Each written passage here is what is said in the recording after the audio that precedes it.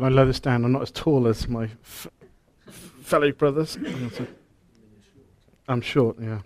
1 second. Vertically challenged. That's still too high? Oh my word, I'm that short, am I? Okay, so excuse me whilst I do this. That's what I've heard. Well, good morning, everybody. Thank you, Andrew, for leading us so helpfully. Yeah, we find ourselves looking at Peaches this month. Whole life discipleships. Andrew so helpfully last week led us into the introduction of what it means and what it could mean to consider whole life discipleship. So he got us thinking about this whole life discipleship, and that it is the main concern of the church. And how we as a church, if we actually stop to ask questions about ourselves and begin thinking about the implication and how it applies to our life here, it may result in a very different looking church. Well, Jesus is the model par excellence, isn't he, in showing what it means to make whole life disciples. How he advertised life-changing talks he was about to hold every Wednesday evening, and the coffee and the cold buffet to put on after the talk, so that the centurions could come in, because they wouldn't do otherwise. They'll be at work and be hungry. You see, he put a lot of time and trouble in, didn't he, to staging that special Sabbath service, doing all that he could to make it accessible to the prostitutes and the tax collectors. Well, you don't have to read too much of the gospel to realize that isn't how Jesus did it. He went out to the people. He may have ruffled a few feathers preaching in the temple courts a few times, but he certainly didn't send out invitations. Jesus went out to make disciples. In real life situations, fishermen and tax collectors whilst they worked. So, and there's this whole life discipleship model, making model, that we as a church are to embrace and follow. Andrew also mentioned there are two fundamental or foundational truths for which without discipleship or disciple making would die a death. And he took us to the end of Matthew's Gospel, where we'll keep referring to today as well. It says, "Then Jesus came to them and said, 'All authority in heaven and on earth has been given to me. Therefore go and make disciples of all nations, baptizing them in the name of the Father and of the Son and of the Holy Spirit, and teaching them to obey everything I have commanded you. And surely I am with you always, to the very end of the age.'" See, the commission to go and make disciples is sandwiched between these two important foundational truths. Number one, Jesus has all authority. And the second one is that he is with us always, all of the day. And today we'll be looking at why the first point is so crucial, that Jesus has authority. Well, Jesus is Lord is a phrase that we can so easily trip off our tongues. A phrase that can become all too familiar and make quite ordinary in our everyday speech. But you have your Bibles with you, because we've already looked at them. But please, in the new, if we turn back to Daniel 7, page 893 in your church Bibles, 893, Daniel 7. See, Daniel 7, to the first read, can seem a little bit weird, a little bit odd, because it's apocalyptic in writing, and that's a big word. But essentially it just means a revealing, a pulling back of the curtains so that we can see the truth which is going on in the heavenly reality. And so let detail wash over you in this as we read. But just get an impression, for that's what it's meant to give us, an impression of what it's like. I'm going to read from verse 13. "In my vision," that is Daniel's vision, "at night I looked, and there before me was one like a son of man, coming with the clouds of heaven. He approached the Ancient of Days and was led into his presence. He was given authority, glory, and sovereign power. All nations and peoples of every language worshipped him. His dominion is an everlasting dominion that will not pass away, and his kingdom is one that will never be destroyed. Oh, it's an amazing verse, and especially if you look at the broader context, if you start reading around before that in verses 6 and 7, you'll see that his kingdom comes in the context of other earthly kings. Kings represented by gold and silver and iron. Yet Jesus is represented in these verses as a stone which comes and smashes even the greatest powers of earth to bits. You see, what Daniel hasn't seen in his vision is what has just come before. See, by Jesus' life and crucifixion and his resurrection, he glorified the Father. You see, in his body, he proclaimed the glorious grace of God to sinners like us. You see, he smashed and defeated the power of sin, Satan and death, and it is as a conquering king he is delivered up to the presence of the Father. And that is where he receives his eternal reward, that universal authority.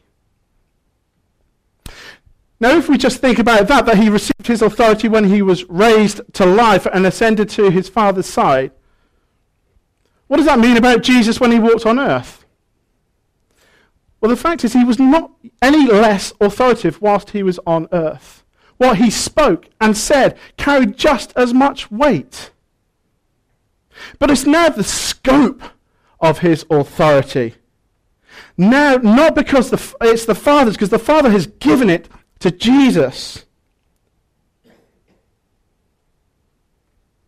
It's as if he's given Jesus the reins over everything. And by authority, we mean the right and the power to do something. And in Jesus, his jurisdiction is boundless, and his power is without limit. Yet Jesus doesn't wield his authority like an abusive dictator. You only need to look what he has done. You see, Jesus is full of love and grace, shown by how he came and gave his life for the likes of us. It's quite a different authority than the authorities of the earth, with their own hidden agendas. And yet their authority is limited as well. But Jesus' authority is full and complete. True and universal authority. The Lord Jesus. Wow. Do we believe that? Do we actually believe that he has all authority in heaven and on earth? You know, we only need to look out of today and just consider the world that we're in. Or switch on the news. Sometimes, well, I say sometimes, no, all the time, to me it looks like there is a little bit less authority going on than what is described in these passages. Is Jesus in control? Does he have authority over North Korea, for example? Because I look at North Korea and I get worried. But if I know that Jesus has all authority, I shouldn't be. Well, it can cause us to doubt, and it affects our lives and how we live them. But there is an explanation. You see, to have all authority in heaven and earth is not quite the same as being king of a kingdom, though he is. See, a kingdom is where the king's rule happens, and the king has citizens. It's where his rule translates into loyal subjects. That is where Jesus' kingdom is. And so there is a distinction between where his kingdom is and universal authority that Jesus has over earth and heaven. And see, understanding this subtle distinction really helps us answer what can sometimes be a really significant issue for us as Christians and for unbelievers, where we doubt Jesus' authority because of the state and the freedom that is enjoyed by evil leaders. We have a truth which surpasses all that. See, the accusation that Jesus is not Lord of all is not new. We're warned that there'll be scoffers, and it's up to us if we listen to them. 2 Peter chapter 3, verse 3 says this: "Above all, you must understand that in the last days scoffers will come, scoffing and following their own evil desires. They will say, 'Where is this coming he promised?' Ever since our ancestors died," and their reason is, everything goes on as it has since the beginning of creation. They see nothing different in the world either. And so therefore they draw the conclusion that Jesus hasn't got all authority. And they mock him. And they live their lives according to their own evil desires. That's the difference it makes. They're expecting to see his kingdom. That's the problem. They're expecting to see loyal subjects everywhere. And everything perfect. You see, Jesus, before Pontius Pilate, before he was crucified, he said that this kingdom is not of this world. So when we look outside and at the news, what are we to expect? Jesus' rule in perfectness? No, that's to come. His kingdom is here, and it is growing. It is where we find loyal subjects, and I pray that there are loyal subjects here this morning. But his authority, it's all of heaven and all of earth. It's universal. He may not be worshipped as a king at the moment by everyone. But yet nothing happens except through him and by his will. That's the truth. That is the universal truth that's been given to us. You see, the disciples were amazed when they're in the rough boat and Jesus says, "Be still," to the wind and the waves. Whoa. Okay, we can start to see his authority is stretching beyond what we can normally expect. But that's just the tip of the iceberg. We just need to dwell upon that chapter in Daniel 7, just to start to feel the weight and glory of his authority. See, his kingdom is growing. But Jesus' authority is absolute. So what has this got to do with making disciples? We're looking at verse chapter 28, aren't we, of Matthew's Gospel. You see, Matthew says in chapter 28, "All authority in heaven and on earth has been given to me." The universal authority of Jesus Christ. And he connects that with disciple making by saying, "Therefore go and make disciples." You see, he doesn't issue a command. He doesn't say, "Do this because I say so." But on the basis of the reality, he makes what is the only reasonable request. It's reasonable because it's the most loving thing to do. You see, if Jesus is Lord of all, everything and everyone is answerable to him. He has the authority to pass judgment and to condemn people and those who reject him. But he also has the power and authority to forgive and pardon anyone from any place at any time. So it's not only a reasonable request to go and make disciples because he is Lord, but it is the reason. You see, the Lordship of Jesus is at the very heart of why he came to die for us. Romans 14, Paul writes, "For this very reason, Christ died and returned to life, so that he might be Lord of both the dead and the living." You see, it's a central message to the Bible. It has always been the plan of creation for Jesus to be Lord of all. So if the Lordship of Jesus is at the beginning and it is at the end of all things, then making disciples surely has to be the main job of the church. It's the only reasonable conclusion we can draw from it. It is the commission that Jesus gave to us.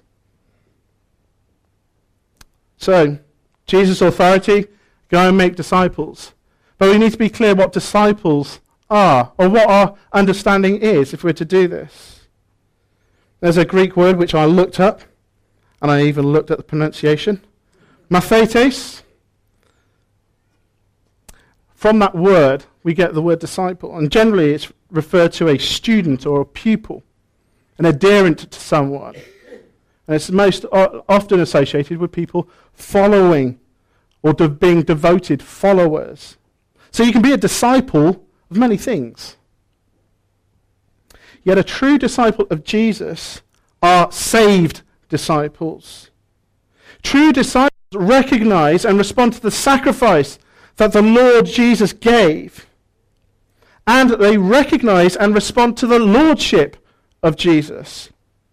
See, neither of these can save alone. Like love and marriage, and a horse and carriage, you can't have one without the other.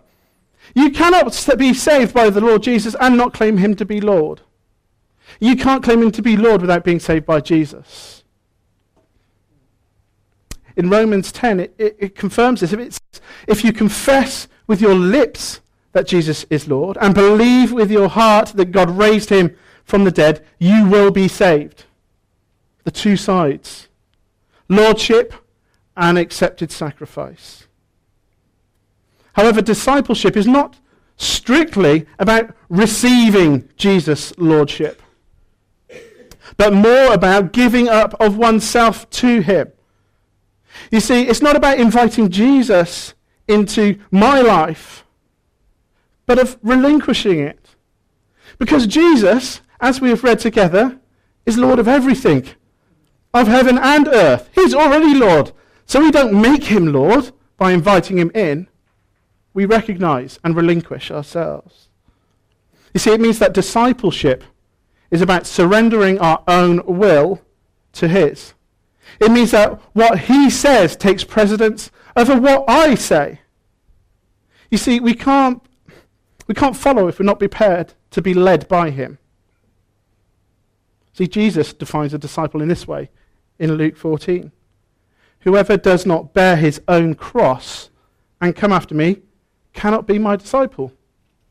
Disciples are cross bearers. It says for us to take up our crosses. And that's not mean that we drag around large chunks of wood every day around on our shoulders. Neither is it to say that we should be guilty all day and realize the weight and burden of our sin because we've been liberated from that. It means to die to oneself. It's to put our dreams and our hopes secondary before the Lord Jesus. Discipleship also means obedience. Again in Luke, in chapter 6, he says, why do you call me Lord, Lord, when you don't do what I say? We need to follow him as Lord. Do what he says. Submit our will to his. And the thing is, if we're to go and make disciples, it's only reasonable, therefore, to say that it takes disciples to go and make disciples. You know, how can we expect others to follow Jesus when we're not prepared to do that ourselves? You know, if our message is that Jesus is Lord, but we live our lives as though this was untrue, firstly, we won't go and make disciples. What would be the point? What would be the motivation? If I don't really truly believe that Jesus is Lord, well, I can sit at home and watch Sherlock on a Sunday night. Secondly, even if we did manage to share the good news about Jesus, that he died for you, we, by the way that we live our lives, would undermine that message or confuse it at best. Because concerning salvation, Jesus' lordship is just as necessary as his death on the cross. You can't have one without the other. And a little bit in the same vein as Andrew has demonstrated with the orange, just imagine your life as a house with various rooms of which you have the keys to, and they're locked. Now, to be a disciple, therefore, is to have all doors unlocked and the keys firmly into Jesus' hands. But does that cause any anxiety amongst us? To think about, if my life is a house and I've got all this junk room in my house, am I prepared to say, yes, Jesus, have the keys? I am anxious when I consider that. It's a scary thought. Yet Jesus is not a hotel inspector. He is not going to condemn us, but he is a cleaner, come to tidy that which is rubbish and to make us his disciples. See, we're sorely tempted to lock the doors, aren't we? We fear it can be too painful an exercise or too much of a compromise. But if discipleship is about submission to the Lord, and we are instructed to make disciples, then aren't we who are disciples meant to help one another to keep those doors unlocked? If submission to Jesus means keeping the doors unlocked, then I want as much help for people to keep those doors unlocked for him. Because I know on my own, I am going to start closing them, unlocking them. Because as Andrew said, he can appear good at some points, but that's only because he's hiding away the mess that he is. And I am too, Andrew, don't worry. We need one another. Disciples making disciples. You see, when you hand the keys over to God or to Jesus, you're actually saying, I'm not a house. I'm not a guest house where I am the owner. But you actually become a temple. Jesus is home.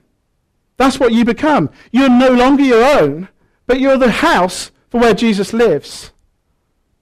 Jesus is Lord of your life. Therefore, it's right that he has the deeds and the keys and access to everywhere. Well, what does a life look like when Jesus is a Lord and not a guest? In other words, what is a whole life disciple? Someone who isn't segmented up like an orange, but like a peach, nice and whole. Maybe some a bit harder than others. But, understanding Jesus' lordship helps us to put into context the rest of our lives. What we should be doing. How we should be doing it and why we should be doing it. It should shape and affect every part of our lives. Yet when we think about handing the keys over to Jesus, it's not that we're handing it over to a puppeteer who's going to pull the strings and confine you and tell you to do things which are bad, because he is loving and gracious. He is a King and Lord who will ask you to do things which are good. And as I said, that if you give the keys over to Jesus, you become that temple, that house where God lives. And in 2 Corinthians, it speaks of this as well. It says in 2 Corinthians 3, it says, "Now the Lord is the Spirit, and where the Spirit of the Lord is, there is freedom. And we all with unveiled faces can contemplate the Lord's glory and are being transformed into his image with ever-increasing glory which comes from the Lord, who is the Spirit." I think an acceptable translation of verse 17 is, "Now the Lord is Spirit." And instead of saying, "and where the Spirit of the Lord is," you can read it, "and where the Spirit is Lord, there is freedom." You see, submission to the Spirit is the same as submitting to Jesus, because it is Jesus' Spirit who comes to reside in you. And it says that you get freedom. There is freedom when that happens. So you can let go of the worries of life, you see. You can let go of the worries of guilt. You're free from sin. You're free from fear. You're free to follow. You have nothing to hide. Those doors are unlocked and you're still accepted. You have no condemnation. That is the good news. That is the freedom that the Spirit gives in our lives. See, the Bible tells us that we need not fear anything, even death itself, because we are the Lord's, and it is he who has all the authority, the supreme right and power to do as he pleases. And it pleases him that we remain in him and live with him. What extraordinary freedom we have been given. See, must admit, I'm a little bit envious when I see children running around, playing about freely, not worrying what's for tea, or how on earth they're going to get the grass stain out of their trousers. That don't concern little children, by the way. Or where they're going to go this afternoon, or even how on earth they're going to get there. I'm envious because of their freedom. They're not burdened with the worries of the world. Their parents give them liberty to do the stuff without fear of what may happen to them. And so in a similar sense, this is what happens when we accept Jesus as our Lord. We cannot lose our lives if they're not ours to lose. If we have given him the keys of our house over to him, he converts it to his home. Yet this liberty is freedom to live for Christ. That is, his lordship not only brings freedom, but brings us into his service. And it's a service like none other. It's a service of privilege and joy and adventure. You see, we are called to live as ambassadors, representing the Lord here on earth. And we do so by submitting and living our lives and submitting it to the Lord. And it may cost.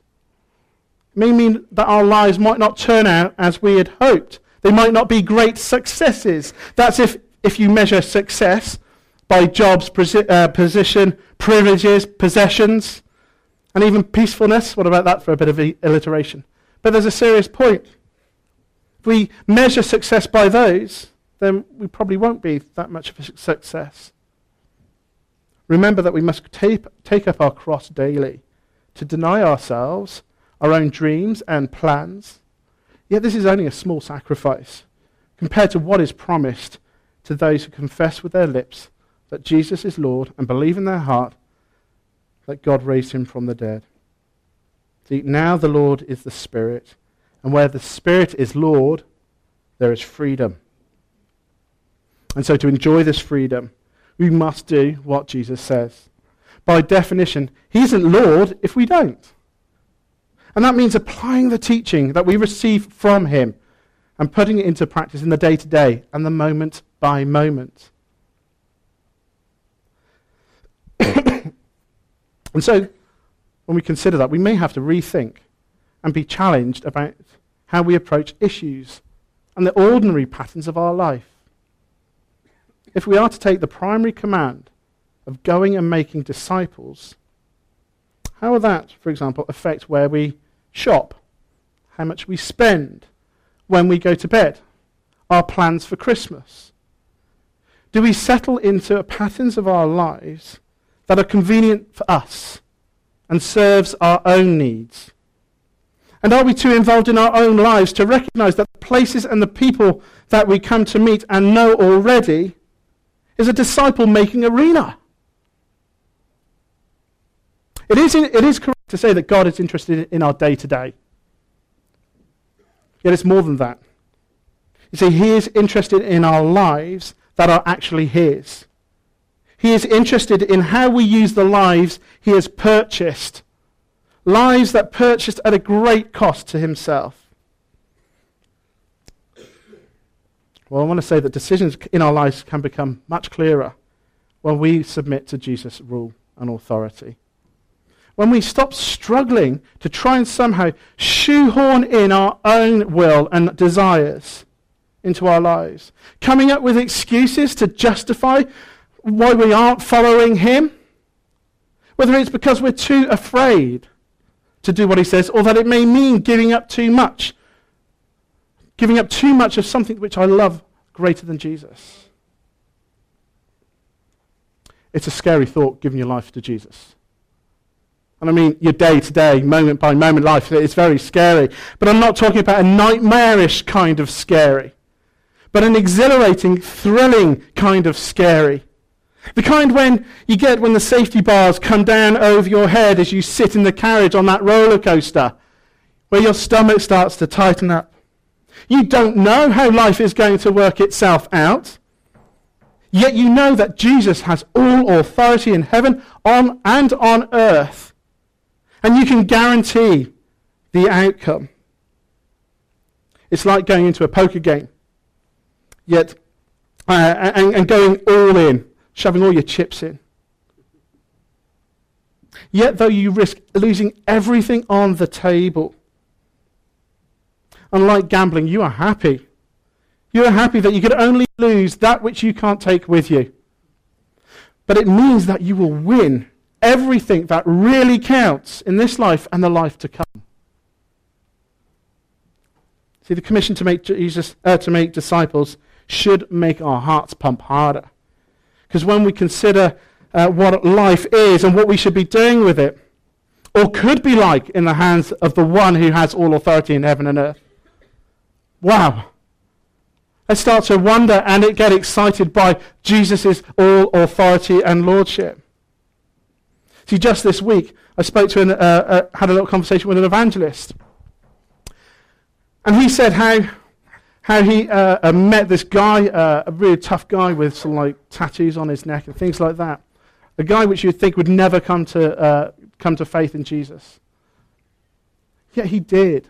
He explained to him as Jesus' authority, actually, that he is like the brigadier, because this guy was from the forces, and he understood what it meant to submit to the brigadier. And he says, I can do that. I can do that. Now, the evangelist's mouth, I don't think actually physically dropped, but inside he said he was shocked. He was shocked that this had happened. But he himself confessed that he just loses sight of knowing that Jesus is Lord of everything.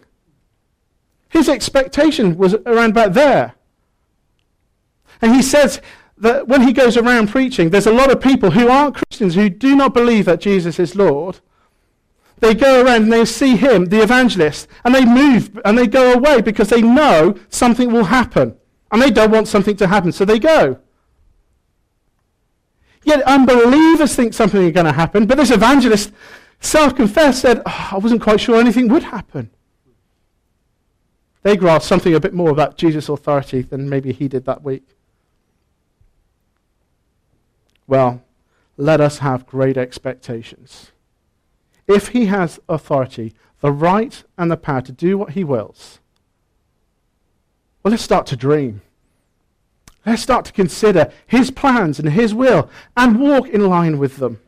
You see, it starts with handing over the keys to Jesus, unlocking the doors to the rooms in our lives that we have kept him out of, submitting to his teaching and the commands, and allowing him to shape and conform every part of our lives in light of the Great Commission to go and make disciples. It starts by helping one another. We can't do it alone. I would shut doors if left on my own devices. But I need the likes of you to help me and say, Darren, no. Give me the keys and I'll hand them over to Jesus. Do it that way. I don't mind. Any way, but our lives need to be open to him. We need to encourage, don't we, one another and teach one another to submit to him. And it starts by listening to the Spirit. The Spirit is Lord and he guides and convicts us.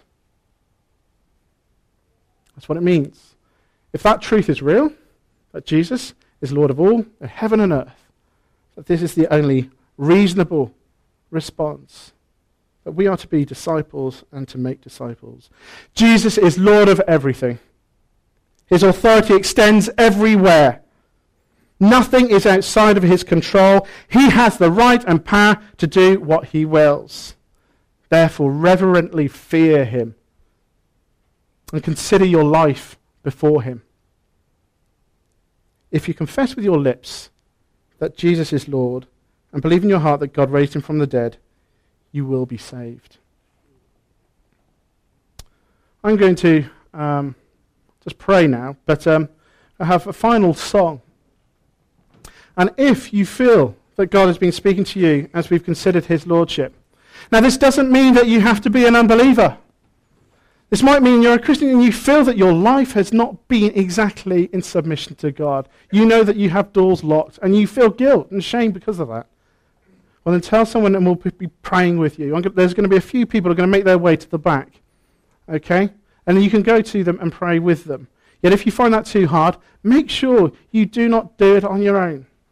Tell someone. They will pray with you. But if you aren't a follower of Jesus, consider his authority. Should you reverently fear him? Should you listen to the truth that he has the power to judge and save? Let's pray. Our Heavenly Father, we thank you for this morning and for the understanding that you are and have all authority in heaven and earth. Lord, help us to submit our life to you, we pray. Amen. What's the final song?